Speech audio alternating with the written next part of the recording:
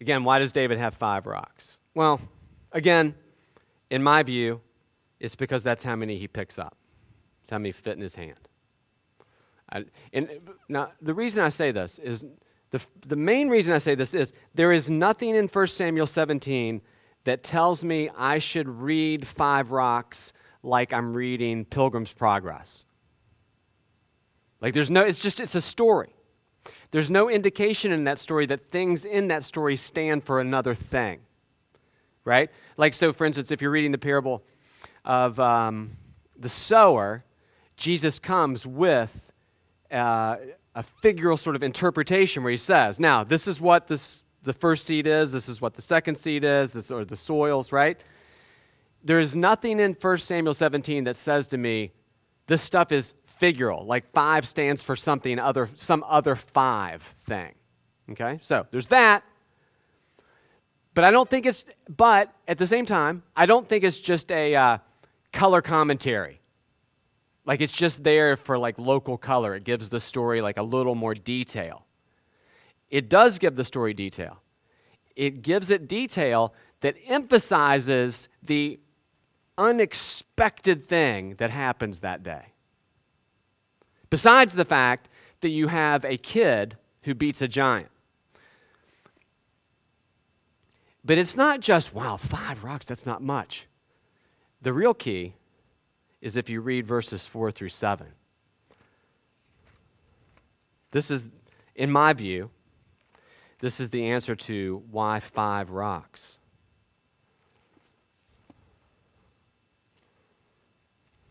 I should have had this ready to go. So 1 Samuel 17, of course. And there came out from the camp of the Philistines a champion named Goliath of Gath, whose height was 6 cubits and a span. He had a helmet of bronze on his head.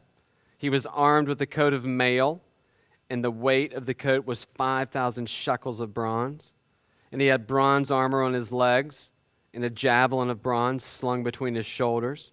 The staff of his spear was like a weaver's beam, and his spear's head weighed 600 shekels of iron, and his shield bearer went before him. It's a comparison of weapons. 5 rocks, I think, is listed because Goliath's armor and weapons are listed. It's the two similar things in the story. Right? But it's kind of easy to overlook the 5 things. And for years, for me, it just was simply, well, that's how many you could pick up, right? Just to try to dismantle, like seeing it as like a figural thing. But then I was reading it again, shock, and I thought, oh no, it's even easier than that, actually.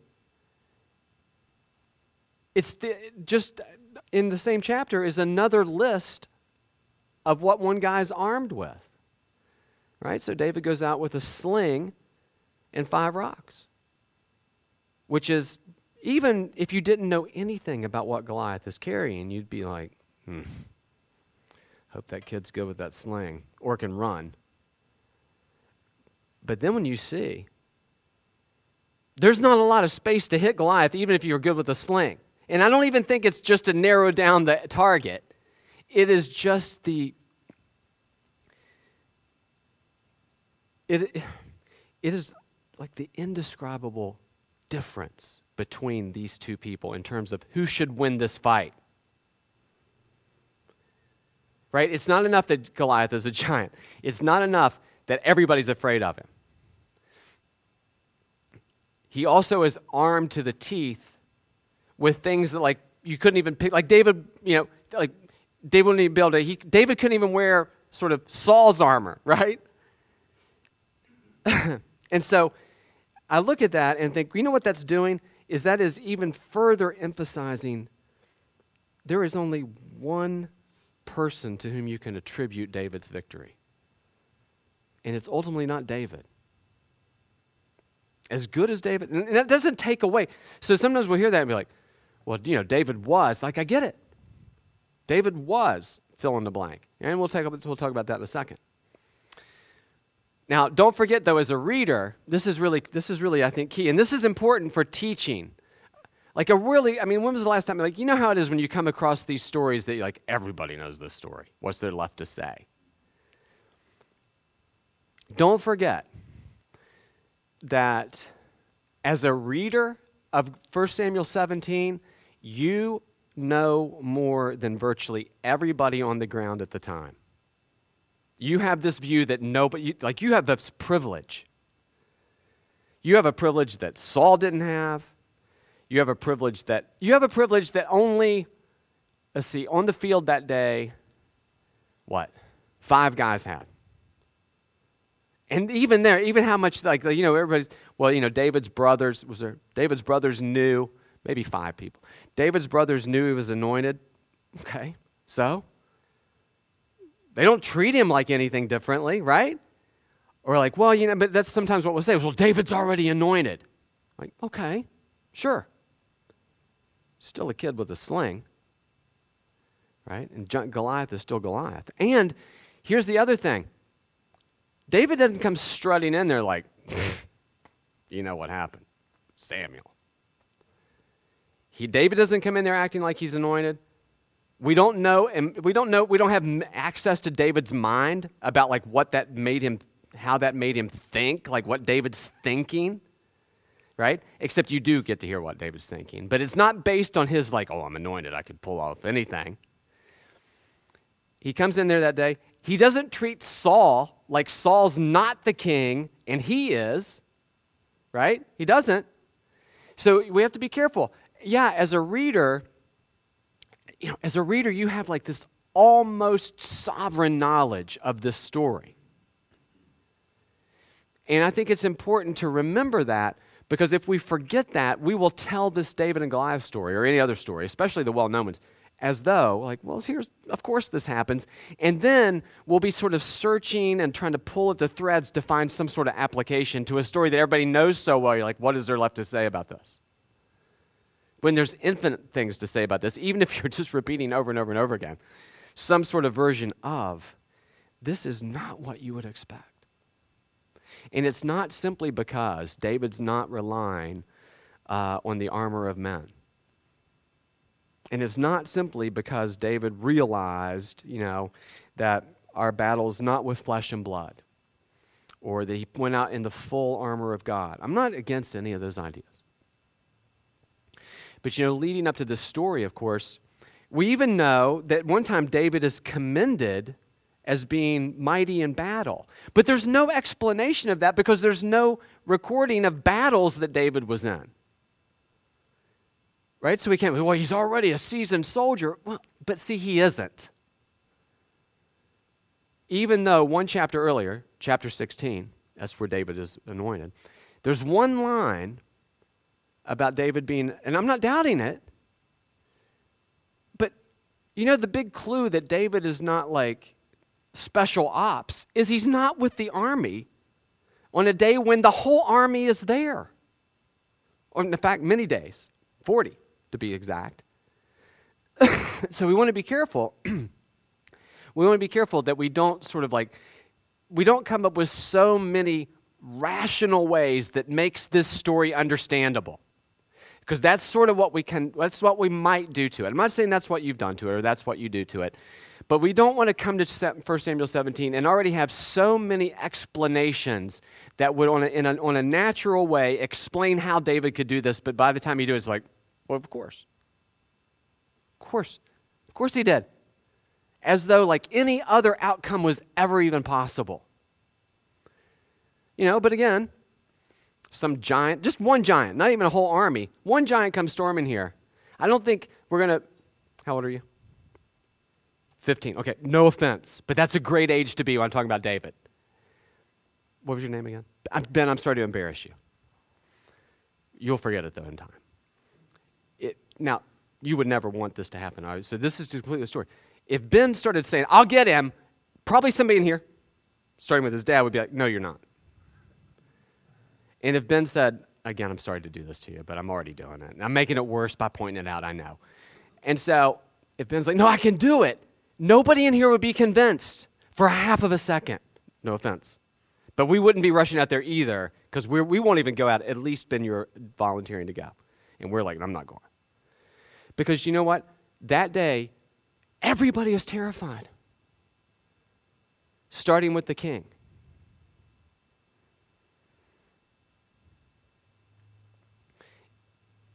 But what does David do, though? What is the thing that does David does let us in on something.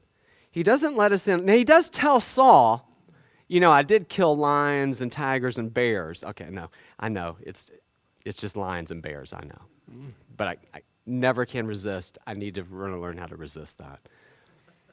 And you're like, wow, that's awesome. I'm like, okay. I'm not taking away from that either. But David doesn't beat Goliath because he can kill a bear and a lion, or at least rescue a sheep, like be delivered. Because he says, the Lord delivered me from the lion and the bear. He doesn't come up, by the way, Saul, like I really threw down on a bear and a lion. Doesn't do that at all. He says, the Lord delivered me. And then what's the other thing? What's the other thing that David says? Who is this uncircumcised Philistine? Right? That he would come against the armies of the living God. That's it. That's all. That's really what you need to know about David that day. Right? But that doesn't make David superhuman. He's still a kid with a sling. And he goes out and he beats that giant. Well, now go back to verse 16. Chapter 16. This is still the David and Goliath story. Look how David, this gives you an idea of how people understood David at the time. So Samuel is going out, Saul has been rejected. And so Samuel's out on this trek again, right?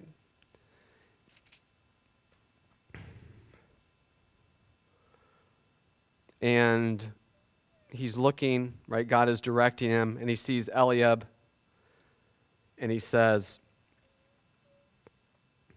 surely the Lord's anointed is before him. And the Lord said to Samuel, do not look on his appearance or on the height of his stature, because I have rejected him. For the Lord sees not as man sees.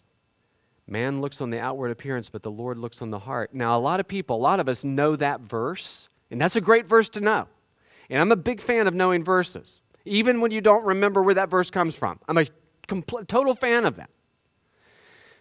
But once we remember where this verse comes from, see, there is a line that is setting up the David and Goliath story.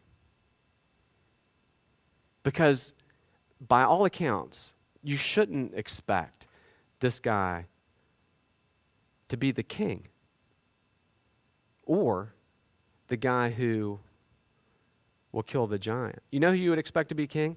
Tallest guy in Israel at the time that we know of. That's who. You know how you'd pick to be a king? We need to get the tall guy. Right? Seriously, get the tall guy. But this is what's happening. And I think sometimes, though, with these really well-known stories, we can sort of lose that thread. And it sort of becomes like explanations for how this can happen in in a way that people can kind of believe. But what we're seeing along the way is not just a collection of ridiculous stories. And you don't need me to tell you this. You guys know this better than I do. But trust me, when you say things like this is an impossible story, there's a good chance somebody's going to misunderstand what you mean by that. It's just a little bit of a thing. Because I have said this on more than one occasion, like this is impossible that David does this. And there have been over the years people who hear me saying this didn't happen. That's not what I mean. So we just always want to be careful, right? But if you do think about it, I mean, on that level, if you'd have been standing there today, just ask yourself this question. You see this kid go out, right? And the fact that he wouldn't wear the armor is not because David's like, I don't need any armor. Number one, he's never worn armor. Number two, it doesn't fit him.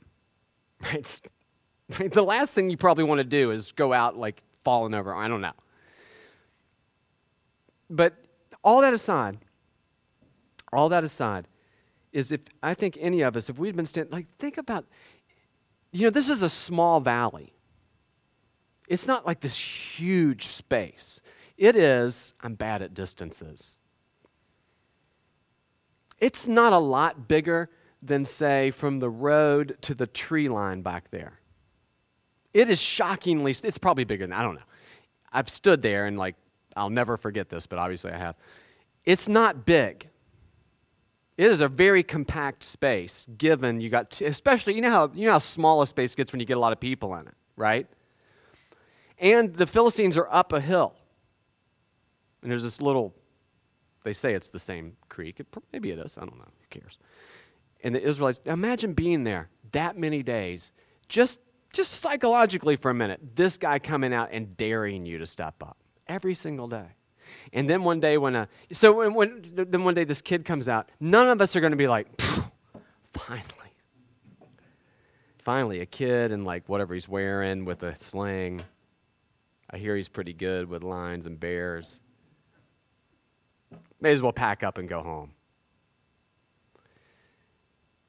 And so when Saul says, "Go and the Lord be with you," I don't think necessarily that's Saul "Amen, brother." I mean, I don't know what Saul's thinking. I just know this. Saul has not shown himself to be particularly faithful and trusting in God up to that point.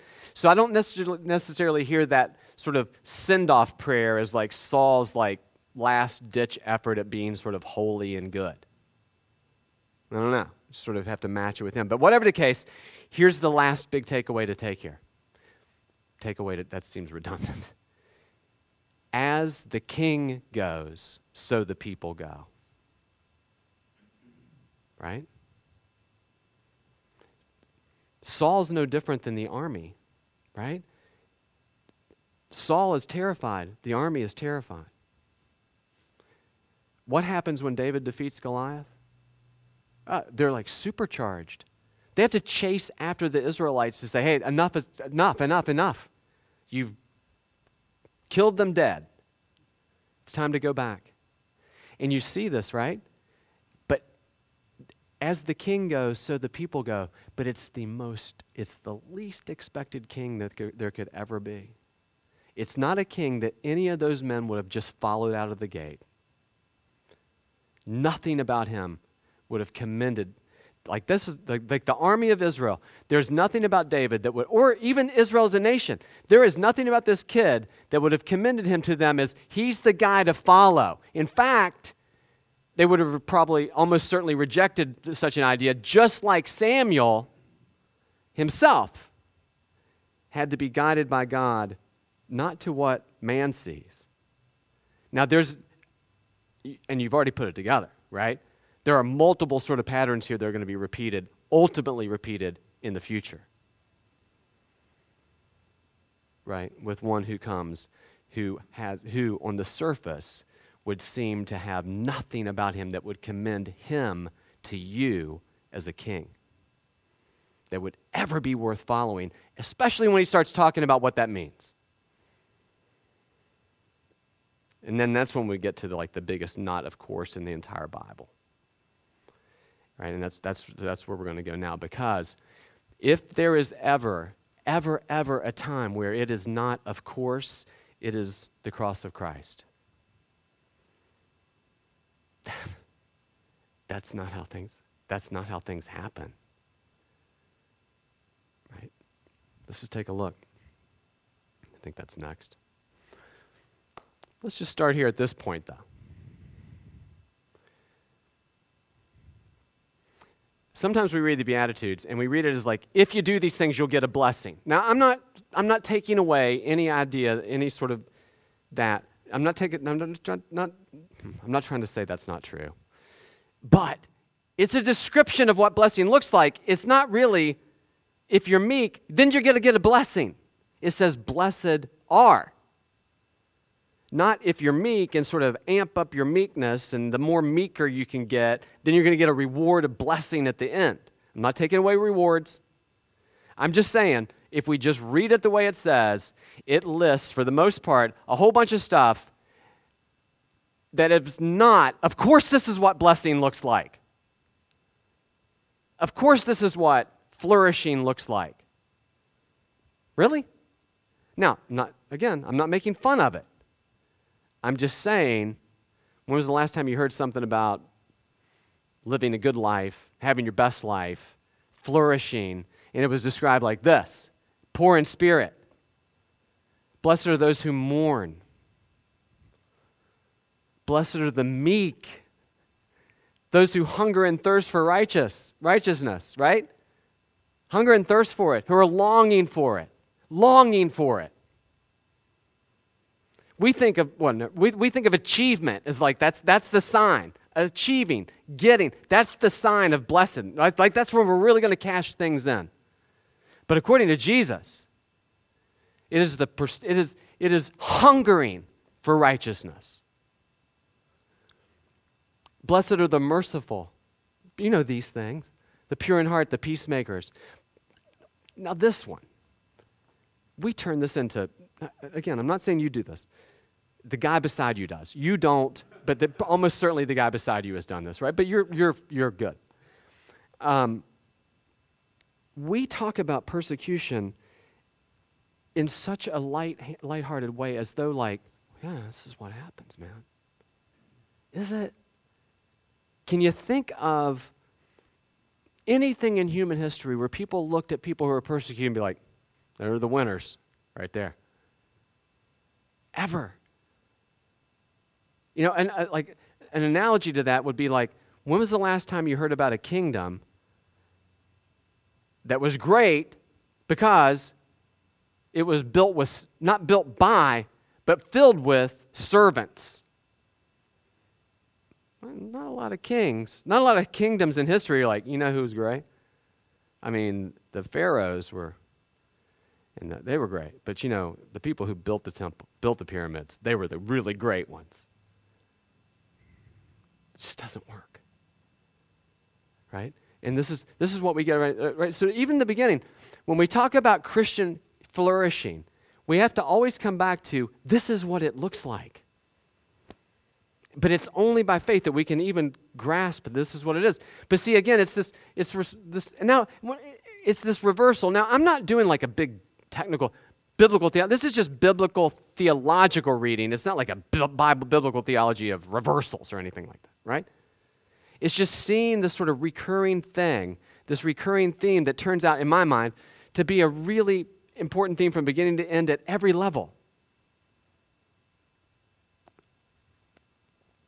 And here in Jesus' description of what blessing looks like, this is what it looks like to be blessed by God.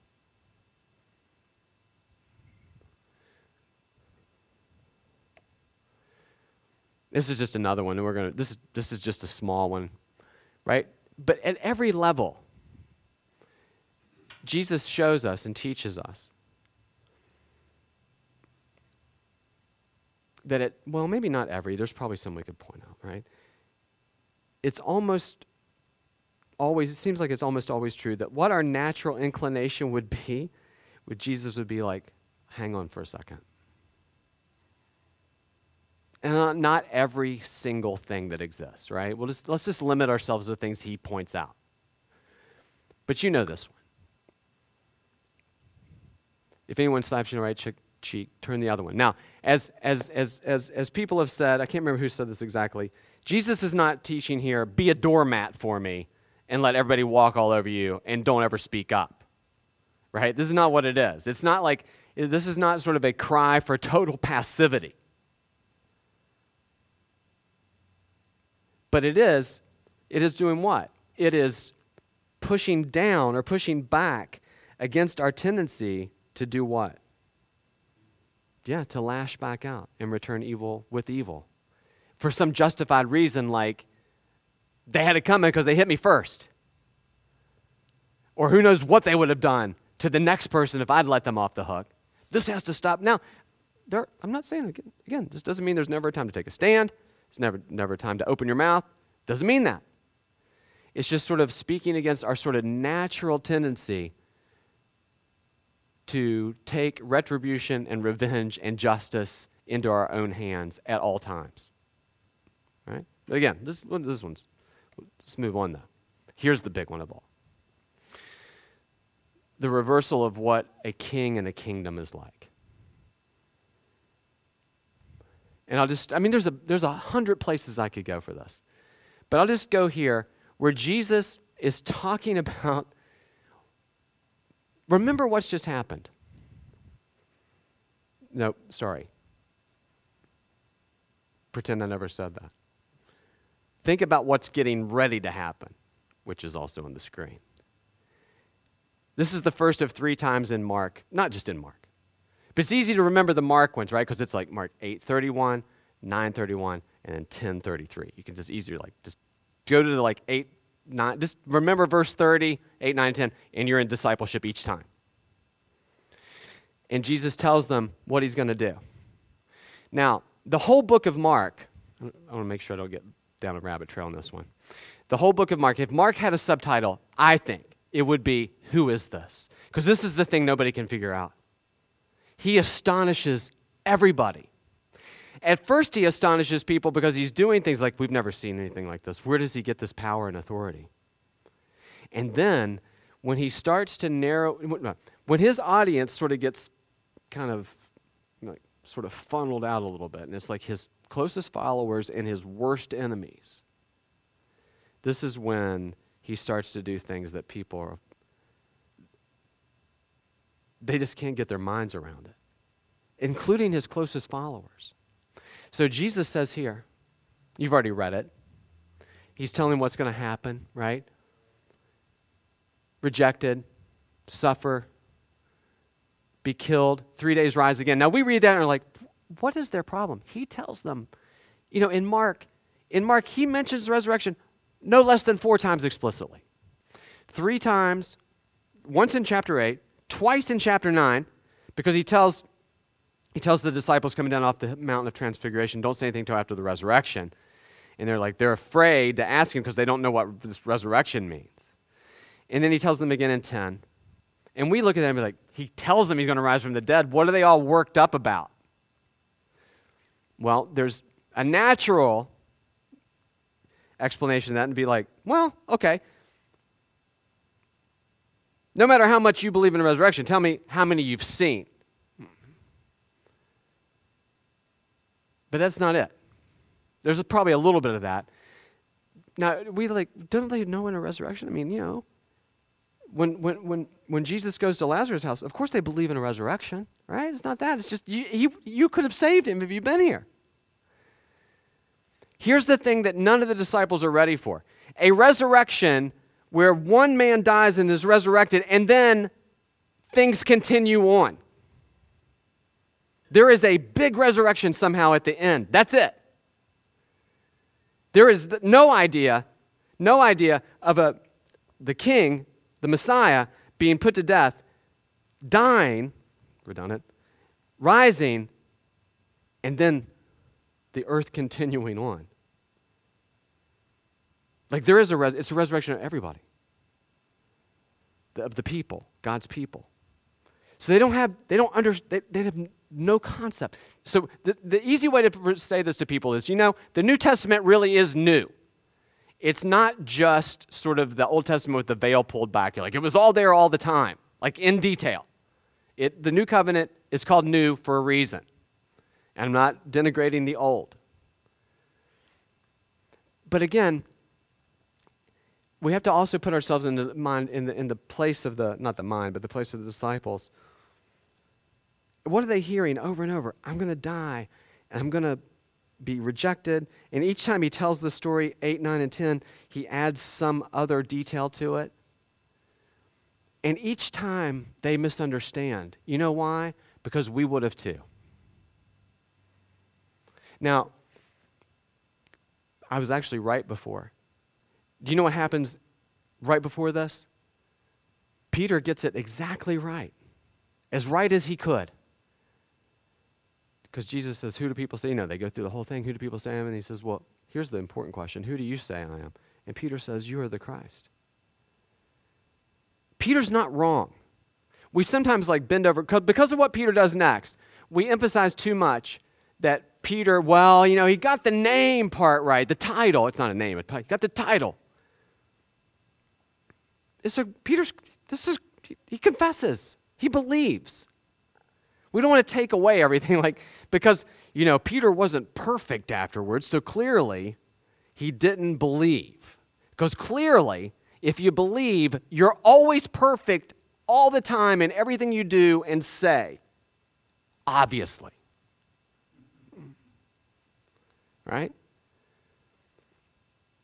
He's just confessed. And then Jesus, now here's the thing. What does Jesus do? Everybody's expecting a Messiah. They really are. Now they're expecting lots of different versions. I'm not going to try to unpack it. There's all kinds of ideas swirling at the time. There's even some sort of obscure ideas sort of about maybe two. One who suffers and one who, I'm not saying that was widespread, but there's a lot of expectation. At the top of the list of no one is the Messiah is going to come and be killed. No one. First thing the Messiah is going to do is he's going to clean house. Who's he going to start with? The Pharisees, the religious authorities corrupt. Yeah. But who's he going to start with?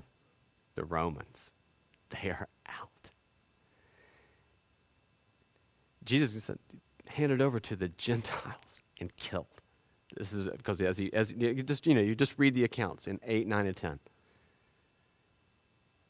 Okay.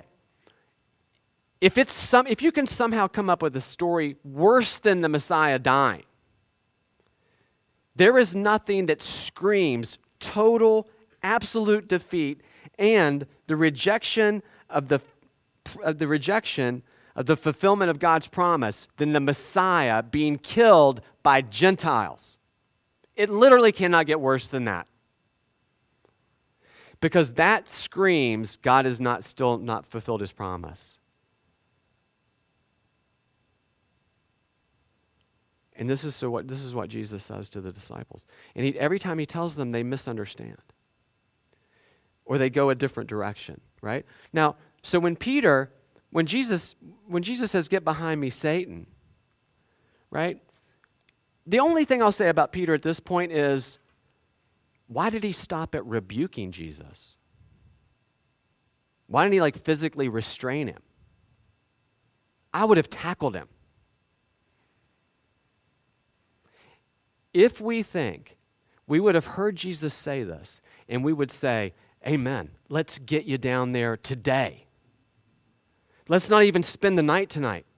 We got several days. Let's just nonstop, no sleep. Let's get you to Jerusalem. Let's get you to wherever you're going, right? Maybe you can assume it's later, we'll find out, right? You can assume, chief priest, right?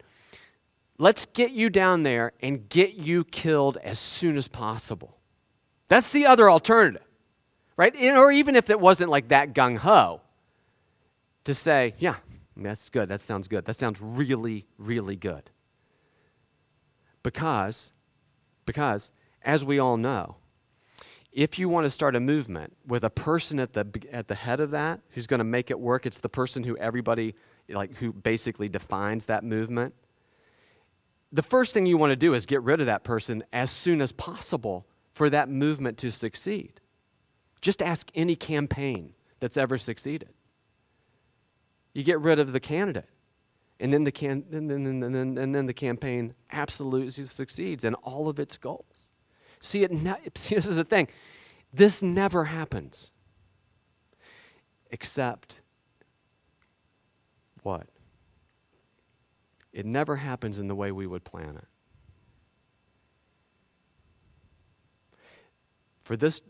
The only way this happens, and the way this happens is, it points to one thing and one thing only, and that is God's relentless fulfillment of his own promise, even the fulfillment of his promise of justice, without which there is no salvation. On the day you eat it, you will die. that is still going to be exacted. Right? And then the life that was projected is going to be had. Right? And so, but this is how it's all taking place. And, I'm not quite done yet. But there is nothing really more, I think nothing sort of more shows like the extent of this sort of idea of reversal than, in fact, the kingdom and the cross. Because think about it, it's a kingdom, who's great? The servants. Even, the Son of Man did not come what? To be served, but to serve and to give his life as a ransom for many. When Jesus does that, this is a fulfillment. I mean, it fits this sort of reversal idea. But this is a fulfillment that nobody's looking for.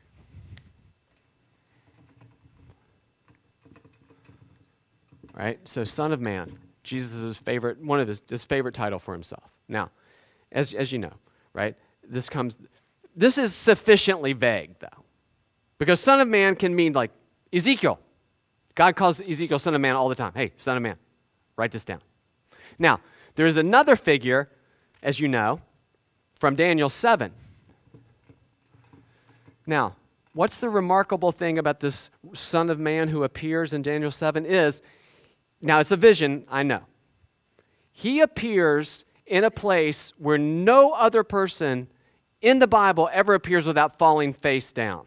He walks right into the throne room, right into the presence of the Ancient of Days, and is absolutely at home there. Not only is he at home there, God, the Ancient of Days, delivers over to him what? All the kingdoms of the earth, and he has total dominion on it forever, over them forever. A dominion that will never fade or pass away.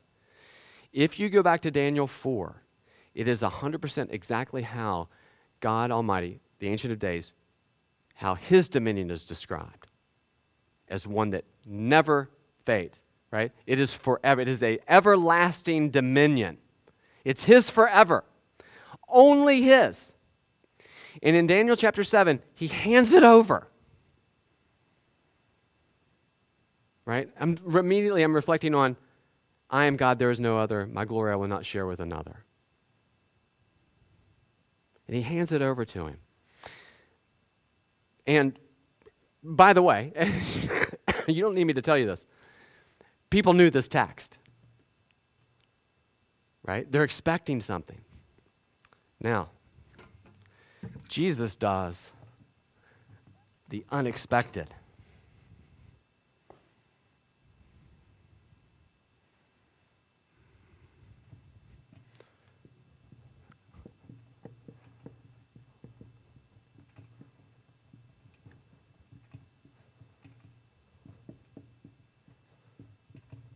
Jesus takes these two figures and combines them into one, himself. He is the royal Son of Man who has dominion over all kingdoms in the way that only Yahweh can have it, who rules and reigns like Yahweh. And he is the suffering servant. The Son of Man, right, came not to be served, but to serve, and to give his life as a ransom for many. And so Jesus, this is a combination, it's all kinds of stuff, right? We don't want to just call things one thing. And this is what nobody's expecting. Now, don't let people sort of, you wouldn't, but sometimes people will be like, well, this is all, well, Jesus explains what this means when he talks about things like coming in the clouds. Because clouds are not just like heavenly transport. What are clouds? It's the presence of God, right? When the tabernacle or the temple is filled with the presence of God, what is it? God comes in what? Cloud. When God goes before the Israelites in the day, what's it? It's in a cloud. Right? And by the way, coming with the angels, if that's not enough, but coming in glory, in the cloud. That's how God comes. So, be careful when you hear people like making this so vague. They're like, well, I have no idea. When you add to this angels, clouds, coming, descending, things like that, you're letting the cat out of the bag to a certain degree. Right? So, again, but still though, this guy from Nazareth, I mean, we know who his parents are, We know his brothers and sisters. I mean, this guy who, like, does crazy stuff, like heals people in the Sabbath. He's got no background, right? He doesn't even come from the right town. He's from Nazareth, right? He's not even from Bethlehem. He's from Nazareth. Of course, he is from Bethlehem, right? All these things. And so, again, I'm not trying to say that all the things I was talking about from earlier in the Old Testament, like that's all like typological pointers. I'm not saying that. Some of it's typological. Some of, by the way, typological, if you're not sure, just 50-50 it, and you're almost 50% right most of the time, right? Just trust me on that. I do it all the time, right? And so, I'm not saying it's all. I'm just saying, again, this is what we see in the Bible, right? And I've already talked about this before, right? I mean, we've talked about this already. Now he talks about expectations for what it means to follow him, right? So what we should expect, again, a reversal of what we would expect to expect. And that is, you do what? You give up the rights to the thing that means more to you than anything in the world, and that is your own life. Which means you can follow Jesus without having to be a martyr. And you can follow Jesus as much as anyone, as long, the thing is, you don't, in other words, your physical position and what happens to you physically, that's not what determines a disciple of Jesus, right? But it is what? It is giving up the rights to the thing that you love more than anything else. The thing that you want to lose less than anything else, and that is your own life. The thing that you do every single day, even if you are treating everybody else horribly, the thing that you will do, even if it looks weird, is you will try to give yourself your best life today, even if you make all kinds of wrong decisions in the moment that end up having long-term or even short-term bad effects. Generally speaking, on a daily basis, I look after this guy. Right? I mean, if I need to sleep in, if I need to forgive myself, and, forgive myself, whatever. And Jesus is like, this is what it's going to cost you. And, but if you think about it, you start to put in this thing, you're like, no, this is what it is. Now, I want to say this. Sometimes we talk about what the gospel does is it turns everything on its head. And it does, and I'm a fan of saying that. But sometimes we need to say, what it's actually doing is actually righting things. It's not just taking the world and like turning it upside down. It's sure, because there's more than one way to describe stuff. It's actually putting things to rights. It is making us who we're meant to be, who God intends us to be, made in his image. It's God making justice the way it's meant to be, and that is flowing from him and for us on the basis of faith alone. It is God putting the worlds to right in his own time according to his own judgment. It is trusting that God is doing that even when there is maybe any given day on every news feed you have and every podcast you listen to and whatever else, very little evidence that that's happening. It is believing that that is happening. And not only that, God's going to turn this world upside down. He's going to right it. So it turns out that these reversals are just reversals of what we would, it's the reversals of the way we would do it. It's the reversals of the way we would plan it or write it or conceive it. But for God, it's not a reversal at all. Right? It's what reversals look like in a fallen world. That's why the reason I talk about as reversal is because it's taking place in a fallen world. It is God setting things to right, not just turning things upside down. Right? So that's one of the things. I'm not saying that you would do this or you have to do this or I expect you to do this, but that's one of the things I've learned is I need to be like triply, is that a word? I don't know. It's a place, careful that I don't make it sound like these reversals are God, like, I'm going to give this a shot, this doesn't work, so now I'm going to try this, now I'm going to try this, now I'm going to try this. I'm going to just keep reversing stuff enough until it finally works out with Jesus. Right? Of course, that's not what it means. Okay? Yeah, I've talked about that already. So, as we start to wrap it up, were you? Yeah. So this is how Paul, basically, at the most basic sort of way, describes the gospel message. As, no, you know what? Nobody takes it as of course. Right, let's take a look. I don't really have anything. This slide that's the whole complete slide, by the way. No, it isn't. I shouldn't have said that.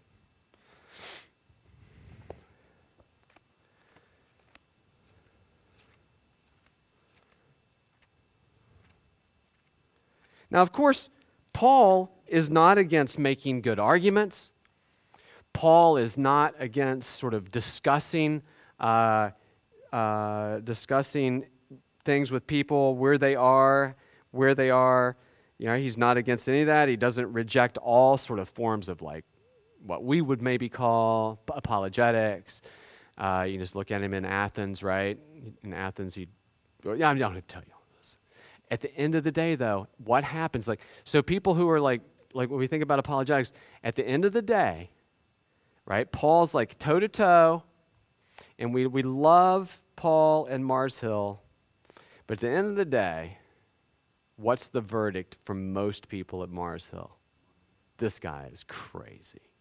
Why is he crazy? Resurrection. There is no way to ever get around that. Right? Now, again, I'm not knocking apologetics. I'm really, really not. I'm just saying at the end of the day, there is no getting around the idea that you're going to look somebody in the eyes and tell them that Jesus rose from the dead. Actual dead. And rose again and ascended into heaven. And you're going to have to do it and say it. And this is what Paul's talking about here, right? For the word of the cross, verse 18, is folly to those who are perishing, but to us who are being saved, it is the power of God. For it is written, I will destroy the wisdom of the wise, and the discernment of the discerning I will thwart. Where is the one who is wise? Where is the scribe?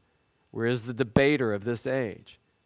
Has not God made foolish the wisdom of the world? For since in the wisdom of God the world did not know God through wisdom, it pleased God through the folly of what we preach to save those who believe. For Jews demand signs. I know, sorry to interrupt, but I'm always taken by the Jews coming to Jesus like, show us the sign and we'll believe. Right when he's just done what? Giving them a sign. But you know who would have been front of the line? Hey, show me something, I'll believe. This guy. Right? So, stumbling block to Jews, folly to the Gentiles, but to those who are called, both Jews and Greeks, Christ, the power of God and the wisdom of God. For the foolishness of God is wiser than men, and the weakness of God is stronger than men. For consider your calling, brothers. Not many of you were wise according to worldly standards. Not many powerful. Not many were of noble birth. But God chose what is foolish in the world to shame the wise. God chose what is weak in the world to shame the strong. God chose what is low and despised in the world, even things that are not, to bring to nothing things that are, so that no human being might boast in the presence of God. And because of him, you are in Christ Jesus, who became to us wisdom from God. Became to us wisdom from God, righteousness and sanctification and redemption, so that as it is written, let the one who boasts, boast in the Lord. And that's really the sort of thing that ties it up at the end of the day, right? So if we just sort of recap, right? It's the foolishness of an old man and his barren wife, right? It's the foolishness of a story of a sinful, hypocritical third son of Jacob, who never really becomes like a saint, by the way. You know, the foolishness of a nation in rebellion without a king. Sometimes saying, hey, and now, we do want to remember that we don't want to paint a picture in this sort of arc of sort of, biblical sort of theological arc. We don't want to paint a picture where you never hear people doing things like in Judges crying out to God. In other words, we don't want to make it like it's just sort of robotic. God kind of sort of starts it, puts it into place. People do whatever they want. God steamrolls right through, right? You still see God doing things like using like the divinely appointed means of things like prayer to bring about his will, right? Because those are, when you hear, like that's a divinely appointed means for God to bring about his own will. And we don't want to dispense with that. And, that goes back to this sort of big picture thing I did. One of the things we can sort of make it as it's just God doing his thing apart from basically humanity at all. Just doing it, right? But that's just something to be careful about. Because even in Judges, you do hear them calling out to God. Now, the next day, they might call out to Baal. But, and again, I'm not excusing it, but more than one person, I think we all know at least more than one person, who is pretty faithful one day and maybe the next not so much. It's happened. It's the foolishness of a boy with a sling. I've added some things here too. It's the foolishness of exile, the destruction of a nation. And then, it's the foolishness of things like a cattle stall. And then ultimately it's the foolishness of the cross, right? Where we're telling people, how you can be, first of all, explain to them what it means to be saved. But you know where salvation comes through? A Jewish worker's son who died on a Roman execution stake. That's life. And that's eternal life. Right? So, I just want to end. I don't even know what time officially we're supposed to end. I'm going to assume. Oh, shockingly doing okay on time. I just want to end with how, you guys are involved in teaching and preaching and discipling. These are not just sort of concepts, right, that are just kind of floating out there. And like right? We do want to be careful, right? And like I've said before, and we want to be able to apply those things. And I think one of the best way before I go any further, one of the best ways to apply everything that I'm talking about today is apply it like a mirror. And that is, you don't just see yourself as the kid with the sling. You see yourself like buried back in the ranks of the army, like, no, I'm not going. Right? Or you see yourself thinking, I was this close to saying something. I'm glad Peter did and I didn't.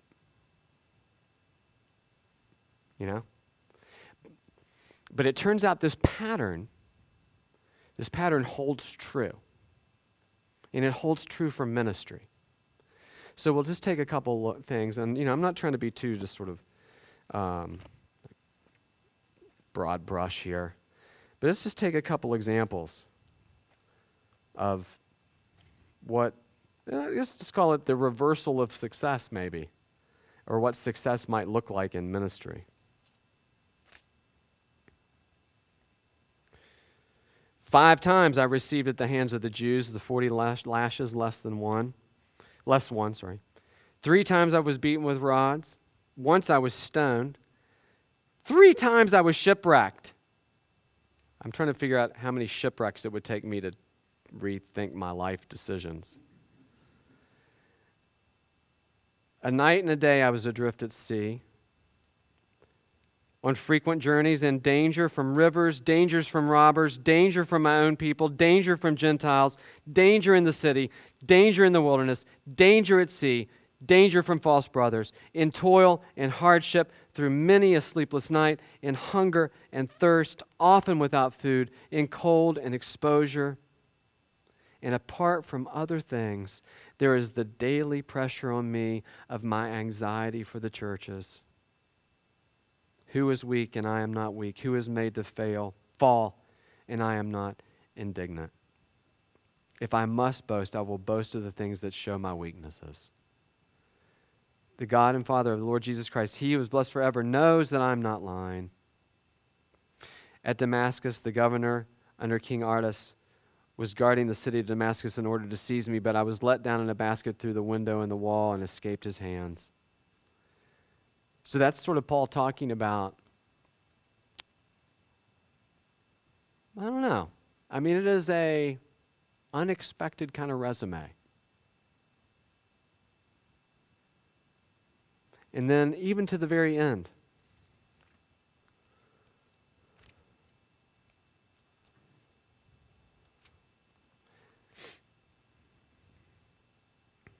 Oh, that should obviously be 2 Timothy, by the way, if that's throwing you off. So here's Paul at the end of his life, not without hope, but at all. But still, for I am already being poured out like a drink offering, and the time of my departure has come. I have fought the good fight.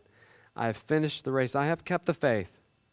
Henceforth there is laid up for me the crown of righteousness, which the Lord, the righteous judge, will award me on that day, and not only to me, but also to all who have loved his appearing. So one of the points I want to make, though, about this is, you see, Paul believes this, and you can hear it, but it's not because he's surrounded with all kinds of evidence. So it'd be like, yes, these are the signs of success. Dying under arrest in Rome with no future prospects of getting out. Well done.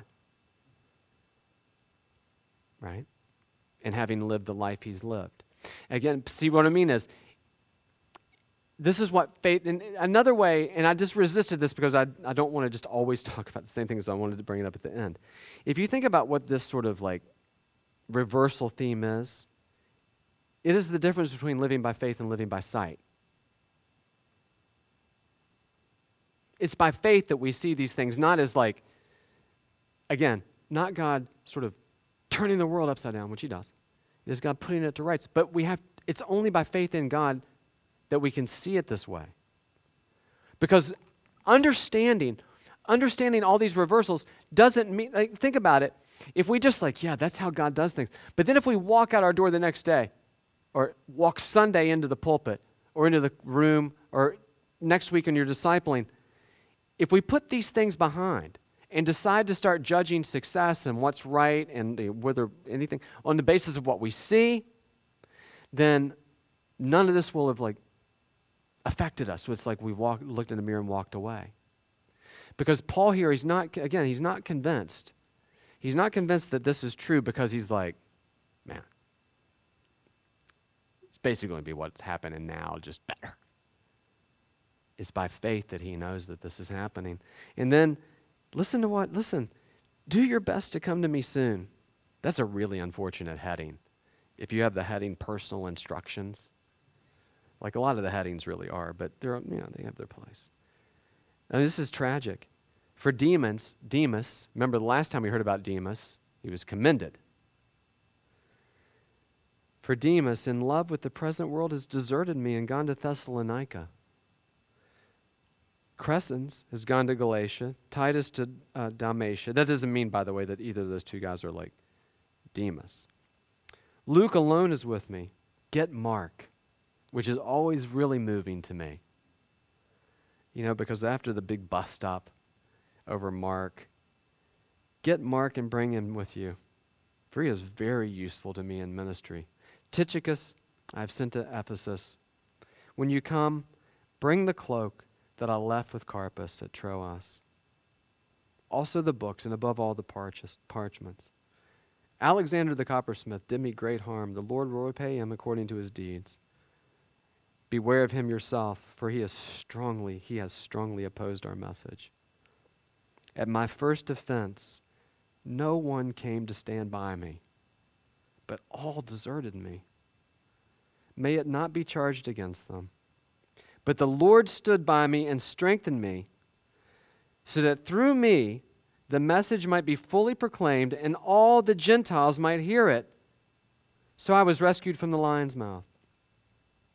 The Lord will rescue me from every evil deed and bring me safely into his heavenly kingdom. To him be the glory forever and ever. Amen. All right, so, in the Apostle Paul, I think in the Apostle Paul, what we see is someone who has come fully to grasp what it means to live by faith, right? Not based on the judgment of what we think is how things should work, right? Or when things will work, or if we just do A, then B will certainly follow, right? Sometimes that happens. But I think there you see it, right? So the Christian ministry, the thing that we're called to, is of maybe, again, I'm not trying to put people in ministry on some sort of pedestal, but it is a particular calling where you are called in particular ways, right, to bear this sort of life of faith, where you can't fall into sort of measuring success on the same basis that success is measured in almost every other arena, right? Now, that's not to say, I can remember one guy in particular who said, I measure success by empty pews. I'm like, well, brother, in certain contexts, I understand exactly what that means. In yours, however, it should be causing you to think otherwise, which was actually true. But you know what I mean. But still, we can't judge success by full pews. Praise God if the pews are full, right? And of course, if they're not, it's not like there's only one solution. That is, I'm not the problem, they are. Well, nobody thinks that. But at the same time, you can't judge the success of your ministry, the usefulness of your ministry, the impact of your ministry. You can really never judge it in the moment. Maybe even in your lifetime. And you can never judge it on the basis of how well another person's ministry is doing, right? Across town or across the state, this guy's flourishing, but we're struggling, right? And we just always seem to struggle, and he always seems to flourish. Now, I'm not saying I'm not giving you the magic key to all these things. I'm just saying we have to remember, though, that we are called in our ministry. We are called in our ministry to constantly walk this path of these reversals of what we would expect, so that we don't fall into the trap of thinking, it is by might, it is by overwhelming gifts, it is by sort of overwhelming opportunities or resources or any of those things that God does his work and is doing his work even through people like us. All right, so I hope it's been helpful. We have a little bit of time. I hope it's been helpful just to sort of walk through this. And again, it's not really, really technical. It's just something, to be honest with you, that it's really something that over the years of sort of teaching hermeneutics and teaching New Testament, teaching Bible, it's just this theme I've seen over and over and over again. And it's not the only one. And it's not one of these things where every time you bring this up, you have to give people 10 other Bible examples, right? Where you're teaching the whole Bible in every sermon or something like that. But it just gives us an opportunity, I think, to sort of compare the way we look at things with the way God does things. And again, so I hope it's been helpful just to sort of walk through it. I know it's been a little bit of a fire hydrant type of thing at times, but I appreciate you being here. And if there's anything you want to bring up, anything you want to talk about, doesn't even necessarily have to do with what what we've been discussing, I'm happy to do that. It's usually a time where there's like this weird